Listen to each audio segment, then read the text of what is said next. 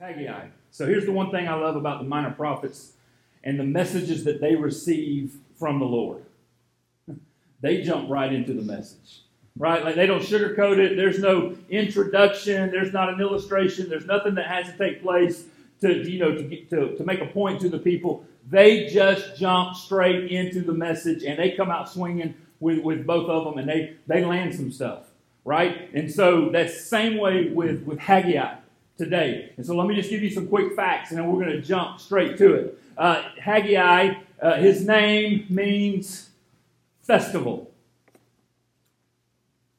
The phrase, the Lord Almighty, is used 14 times within 38 verses. So this prophet had definitely a really humble perspective of who he is. He's not just the Lord, he is the Lord Almighty. Haggai is the first prophet post-exile, used to send a message to the Judean community. And we'll talk more about the exile in just a second. Many scholars call Haggai's message to have the most, and I love this, spiritual common sense. It's like, you people are missing it. Here's just some common sense that you people are missing. And here it is, straightforward. So I mentioned the exile. Remember, the kingdom of David, Solomon, it's one kingdom. It's now split into kingdoms, north, south, Israel, Judah. And all the other kings that you read about, they served in one of these two kingdoms. And all the messages of the prophets so far have been warnings of overthrow by foreign pagan countries because God's people can't get along in their treatment of one another and how they treat and view God. And so God said, because you can't get along, because of all the injustice that's taking place within your own people, because of the pagan worship and the idol worship that you're doing in your own communities, I'm going to send these outside powerful countries to come in, and they're going to annihilate you. They're going to come in, they're going to raid you, they're going to kidnap you, they're going to take you as slaves, and it's going to all be part of discipline. And so in 587 BC, Nebuchadnezzar and the Babylonians come raiding, and they ransack Jerusalem, destroying most things, especially the temple. And so King Nebuchadnezzar took back to Babylon a whole lot of people from Israel to become slaves, i.e. the book of Daniel. So you can go read that. 50 years later, Babylon itself, as promised, was overthrown by Cyrus, king of Persia. And he gave permission for all the Jews to return home if they desired. Tracking with me? So Nebuchadnezzar comes in. He's the last of the main armies to just ransack everything. Jerusalem falls completely. Walls are destroyed. The temple's destroyed. 50 years after that, Cyrus comes in and takes care of the Babylonians, wipes them out, and he says to you Jews, I really don't have a beef with you people. As a matter of fact, we'll read it in just a second. You guys can go back if you want to. And so many do. Many head back to the fallen, destroyed Jerusalem. Some, they've adapted to their new culture. They don't go back. Maybe they were born while they were in exile. They decide not to go back. And so many of this sect that stays behind will go on to be known as Samaritans. And that's why the bad blood between the Jews and the Samaritans of Jesus' day, because their ancestors stayed behind and did not come back to Jerusalem. And so there's just this hatred for one another out of that. And so Haggai is writing to the group of people who have gone back to Jerusalem. He's the first prophet with a message in the post-exile era, if you will. Ezra records this. It's not going to be on the screen, so just listen. In the first year of King Cyrus of Persia, the Lord fulfilled the prophecy he had given through Jeremiah. He stirred the heart of Cyrus to put this proclamation in writing and to send it throughout his kingdom. This is what King Cyrus of Persia says. The Lord, the God of heaven, has given me all the kingdoms of the earth. He has appointed me to build him a temple at Jerusalem, which is in Judah. Any of you who are his people may go to Jerusalem in Judah to rebuild this temple of the Lord, the God of Israel, who lives in Jerusalem. And may your God be with you. Wherever this Jewish remnant is found, let their neighbors contribute toward their expenses by giving them silver and gold, supplies for the journey, and livestock, as well as a voluntary offering for the temple of God in Jerusalem. Then God stirred the hearts of the priests and the Levites and the leaders of the tribes of Judah and Benjamin to go to Jerusalem to rebuild the temple of the Lord. That's King Cyrus with that message. A pagan king who does not even really fear the Lord, who has his own gods. And that's the message to not just the Jews, the Hebrew nation, who's been taken into captivity. That message is sent out to everybody, to all of the kingdoms that Cyrus oversees. That God has put on his heart. He's stirred in the hearts of these people to let these people go back home, to rebuild the temple of the Lord, the God of Israel, who lives where? In Jerusalem. And then he says, may your God be with you. Man, God can use foreign powers to discipline his people who have lived a wayward life. We see that time and time again in the Old Testament. And God can use these same foreign powers for his desire of restoration of community, for his desire of the restoration of the people. So Cyrus of Persia has a softened heart and is encouraging the Jews to go back home so that they can rebuild the temple, so that God's presence on earth can be witnessed and experienced. So please understand what we are about to read. It's not about God's ego. God doesn't have to have a temple. He proves that, and I'll show you that he proves that in just a few minutes. Okay, God desiring for his people to come back and build a temple for him to reside is not about the building. It's not about God's ego, but it is to test the faithfulness of his people. That's what this is about. And so as we get into chapter 1 of Haggai, remember why the Jews were allowed to go back to Judah. To rebuild the temple. That's it. To restore a place for God to dwell so that his glory can shine to everybody. And that's not just God's desire. That is King Cyrus, the Persian king.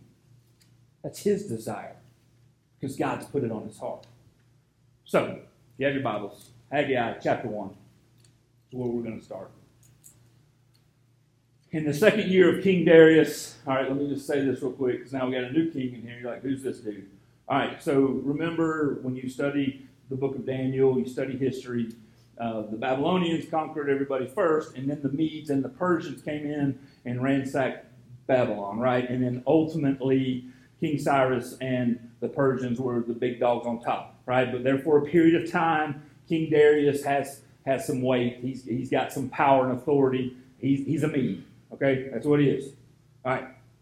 In the second year of King Darius, on the first day of the 6th month, the word of the Lord came through the prophet Haggai to Zerubbabel, son of Shealtiel, governor of Judah, and to Joshua, the son of Jozadak, to the high priest.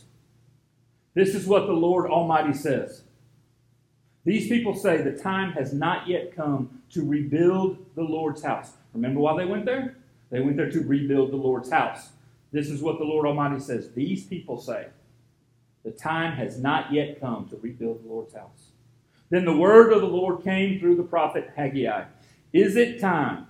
Is it a time for you yourselves to be living in your paneled houses while this house remains a ruin?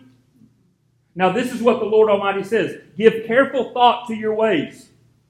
You have planted much, but harvested little. You eat, but never have enough. You drink, but never have your fill. You put on clothes, but are not warm.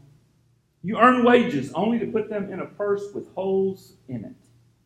This is what the Lord Almighty says, verse 7. Give careful thought to your ways.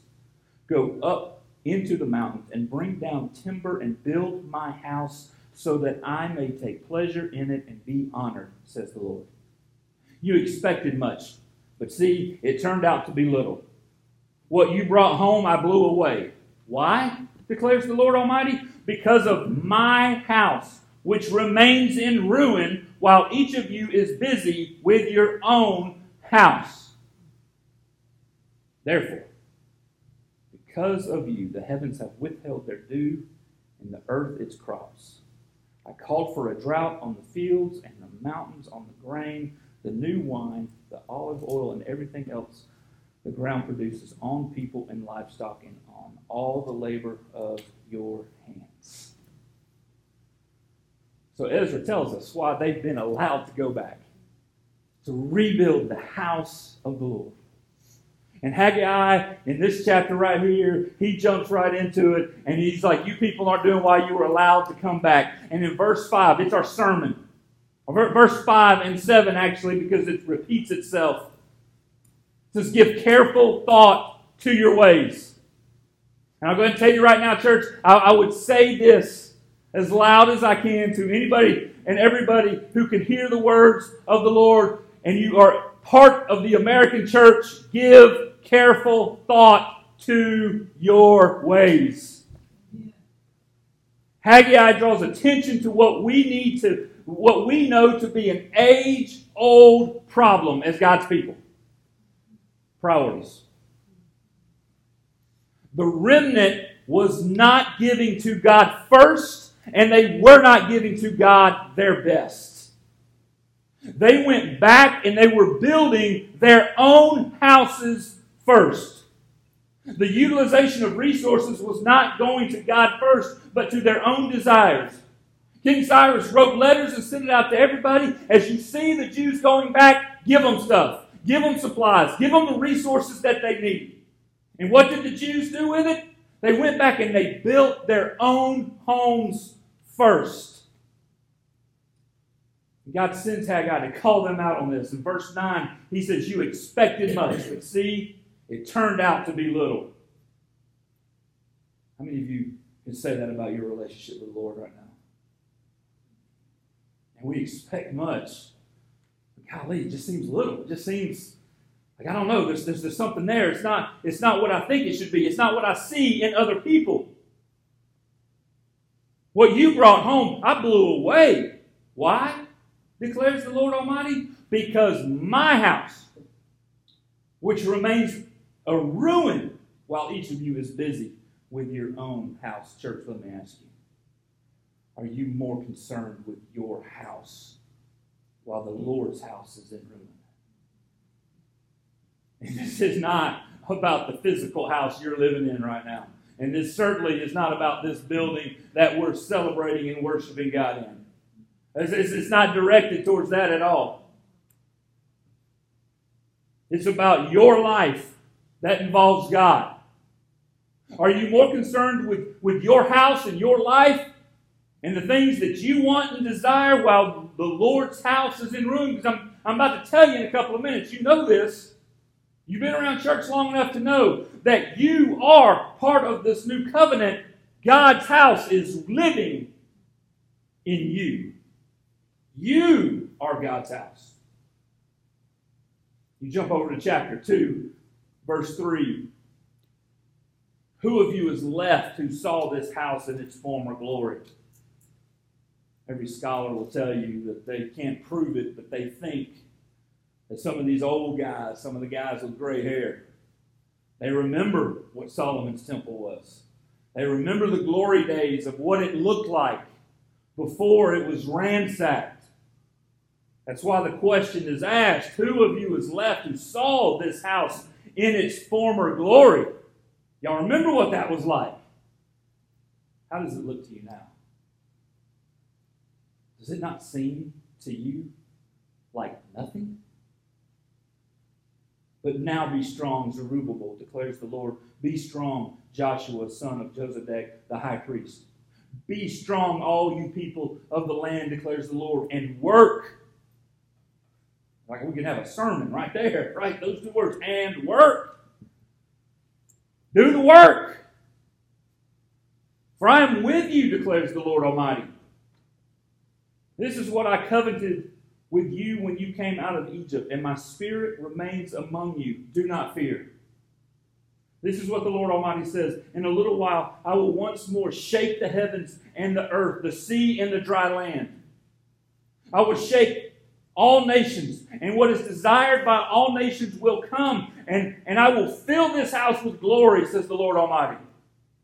The silver is mine, the gold is mine, declares the Lord Almighty. The glory of this present house will be greater than the glory of the former house, says the Lord Almighty. And in this place I will grant peace, declares the Lord Almighty. And so the Lord Almighty is telling the people, the presence of my glory on earth will one day be greater than it has ever been. Now, if you know anything about the Jewish culture, to that point, God led the people by a pillar of fire, and there's the ark, and His presence was there, and then the temple was built, and that's the place where you experience God was there. And now the message is, hey, because of you people and your effort, the things that are going on, let me just tell you what's coming. My glory is going to be felt. My glory is going to be greater than it has ever been. Verse 7 says, what is desired by all nations will come, and I will fill this house with glory. 500 plus years later, the glory that the nations desired is born. 6 miles south of where Haggai writes this message. His name is Jesus. He's the carpenter's son. He's the Messiah. He has died for all the sins of all mankind. And He desires to live in relationship with you. And He does this on a very personal level, as He promised His followers a helper. I'm going to leave you now, but I'm going to leave you a helper who's going to come, and He's going to dwell within you. This Paraclete, this Holy Spirit is going to guide you. It's going to live with you. That's how personal this relationship is going to be. I don't care about the temple.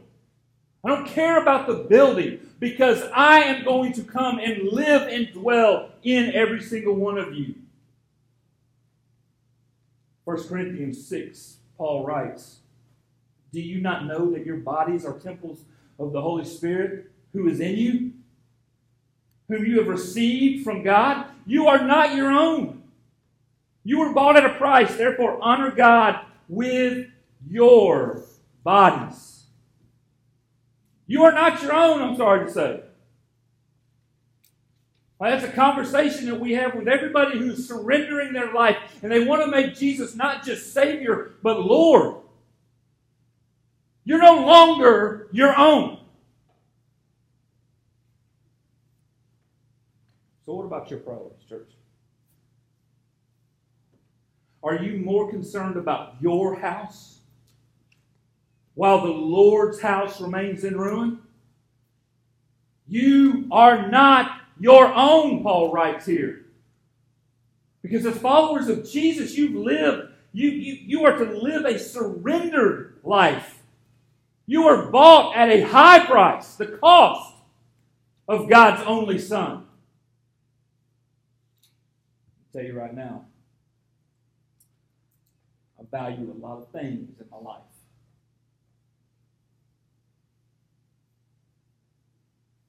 Value a lot. But I don't value anything on this earth over the relationships that I have with the 3 people that share my home.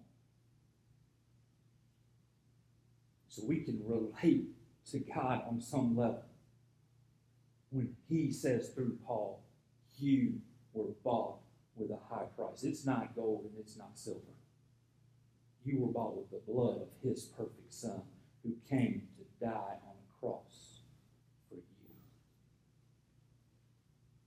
So the temple that needs to be rebuilt starts with your life, your body.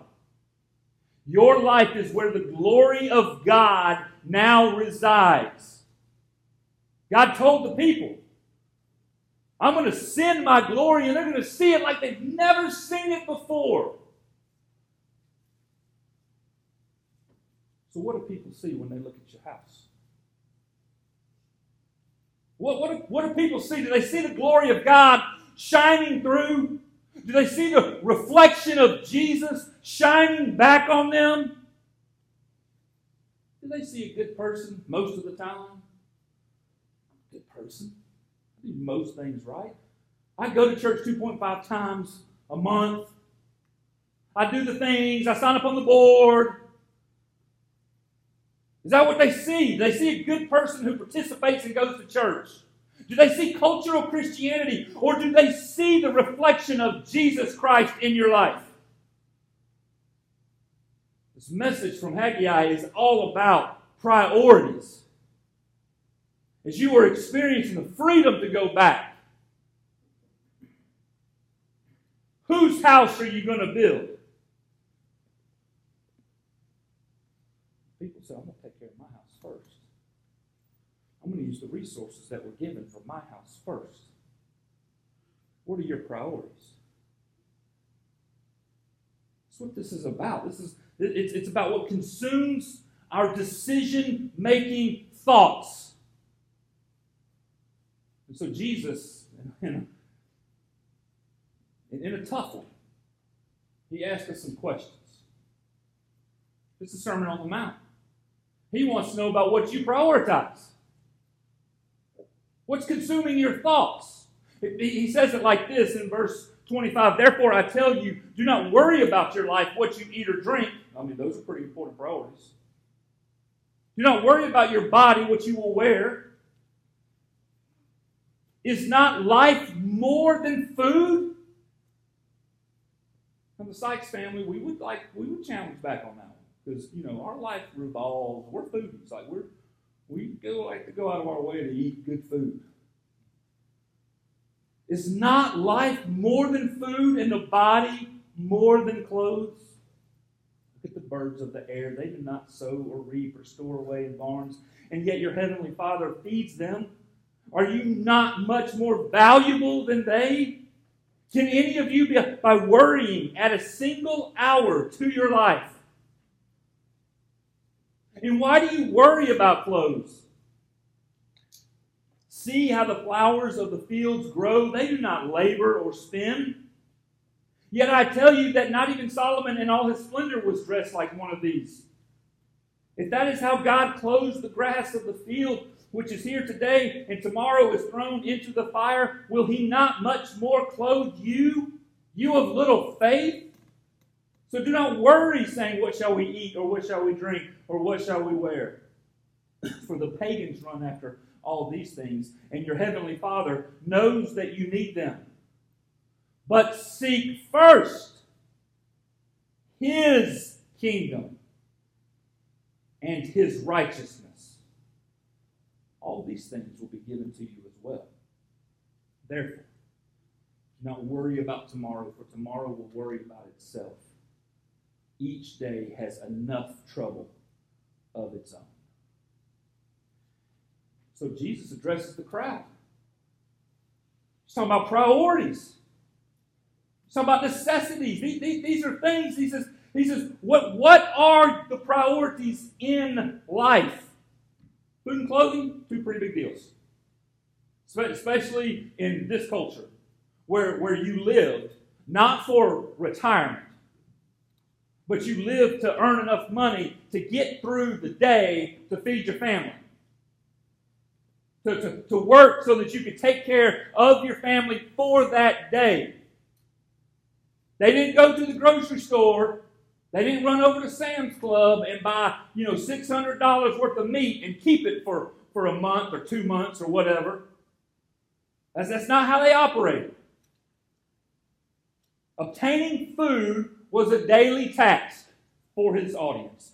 Obtaining clothing was a daily task for this crowd.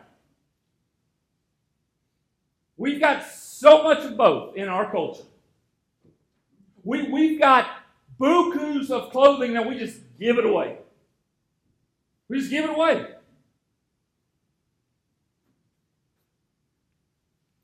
I'm not going to say no. Man, the other day my nephew came, had to find the air mattress. It's in a Rubbermaid. It's out on a little woodshed thing out there. So I go up there and we got other Rubbermaids stacked up with different things. I opened up 2 Rubbermaids.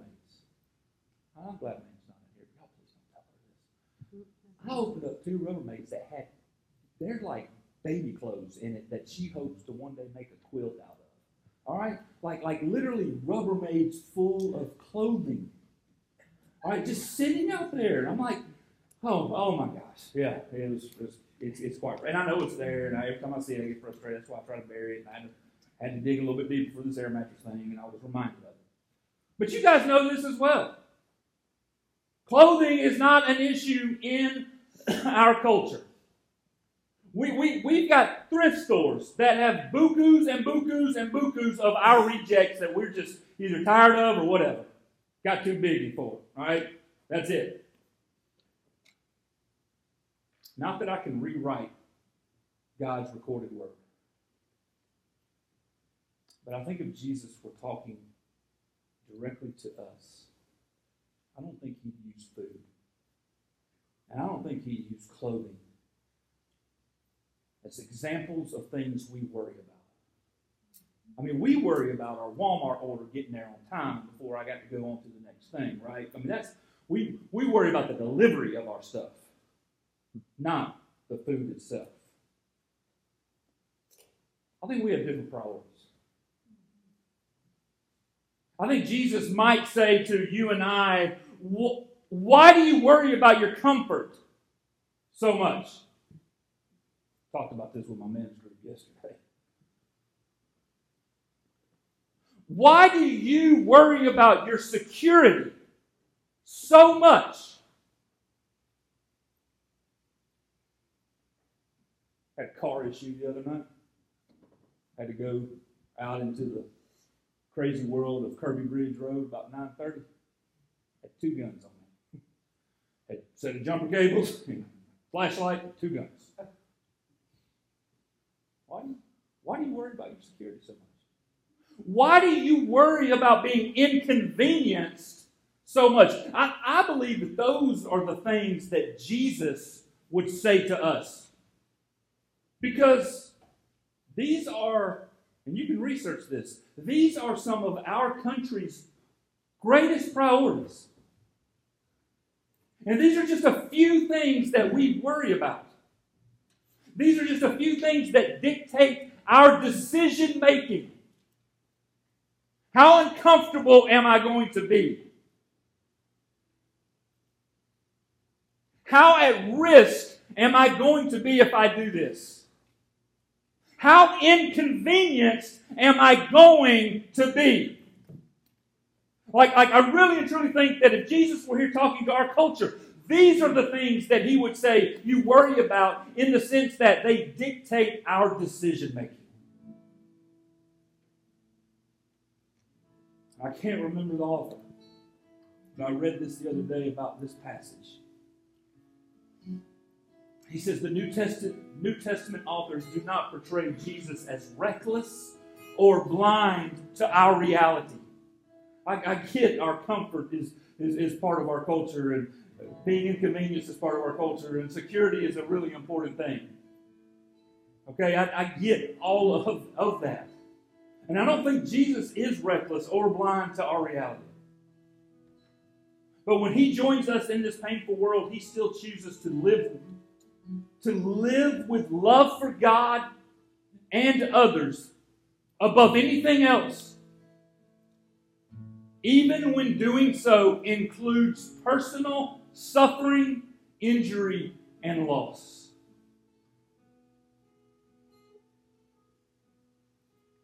Church, it is impossible to value our own comfort and our own conveniences and our own security and seek first his kingdom and his righteousness. I'm sorry, it doesn't happen. Because his kingdom on earth, he promises over and over and over again, is about dying to self. It's about making sacrifices for the benefit of other people. That's what seeking the kingdom of God first is all about. So what are your priorities? Because here's the thing. When we seek first the kingdom, the needs are met. He promises that. It may not be how you want it. And it may not be what you draw up in your mind or whatever. But I'm telling you right now, Jesus is not going to differentiate from what God is saying. He's going to take care of your needs. If He's done it for the birds, He'll do it for you. And so Haggai warns the people who were more concerned with building their own life. They were concerned with they were making themselves the priority and what they wanted the priority. And He warns them that God's house, God's way, must be first. And so He gives them the warning. Give careful thought to your ways.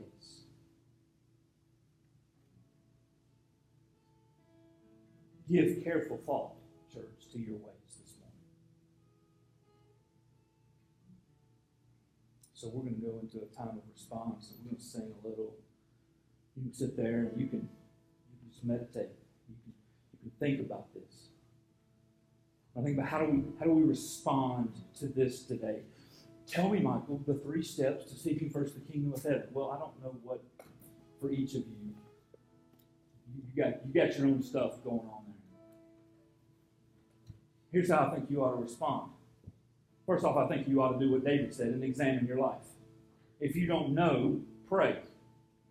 And I would say this, don't worry about the parts of the Bible that you may not understand or may not know. Take what you know right now God's Word to say. Are you being obedient to what you know Jesus teaches? Plain and simple. Just start there. Are you not worrying about things? Are you living a sexually pure life? Are you controlling the tongue? Are you controlling your anger? Are you making disciples the way Jesus made disciples? Let's just start with some of the very basics of Jesus' teaching. Are you doing those things? If you're going to respond to that, I think it starts with you having a little introspective moment and examining your life. The second thing I think you ought to do, and I know I need to do it, is repent. Repent for what is blocking you from seeking His kingdom first. And I think the third thing, as we sing the song Gratitude, we let this flow out of our heart directly. You can walk out of here not having sought the kingdom of God first. And because of the nature of God and the forgiveness of all sins, you can start today, and He doesn't look back on your past. Father, we love You. We are grateful for this. I pray, Lord, that we can take the message of Haggai, who, Father, was angry. He could be speaking to my household right now. You're more concerned about building your own life than you are the house of God. And Lord, we know that the dynamic shifts there from a central place of worship to our very lives being the temple in which the Holy Spirit dwells within us. So God, I pray that our lives are a reflection of You. I pray that our lives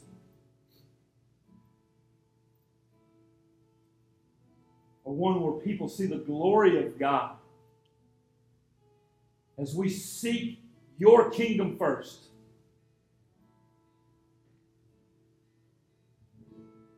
So Father, that can be very complex. It can be very simple for us. We know that it starts with just being obedient.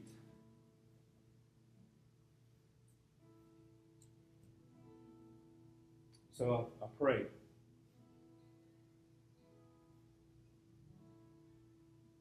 that we will take very careful thought of our ways.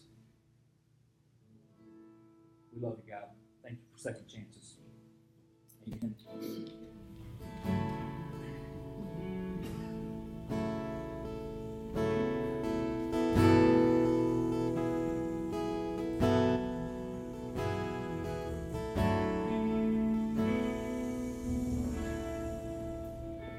All my words fall short. I've got nothing new. How could I express all my gratitude? I could sing these songs as I often do, but every song must end, and you never do. So I throw up my hands, praise you again and again, 'cause all that I have is a hallelujah, hallelujah. And I know it's not much, I've nothing else fit for a king, except for a heart singing hallelujah, hallelujah.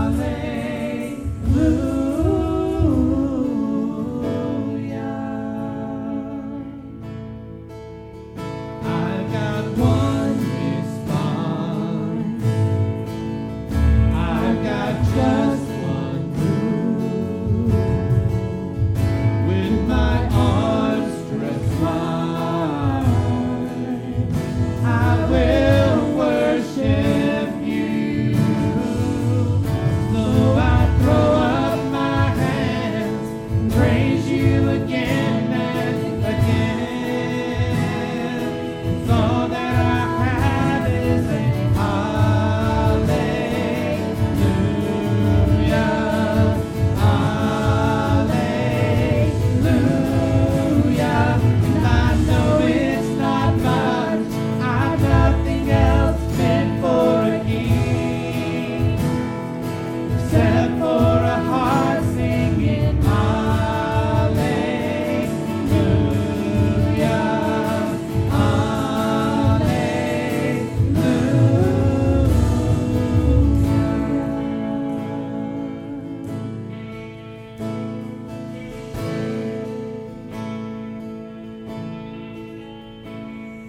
So come on, my soul, oh, don't you get shy on me, lift up your song, 'cause you've got a lion inside of those lungs.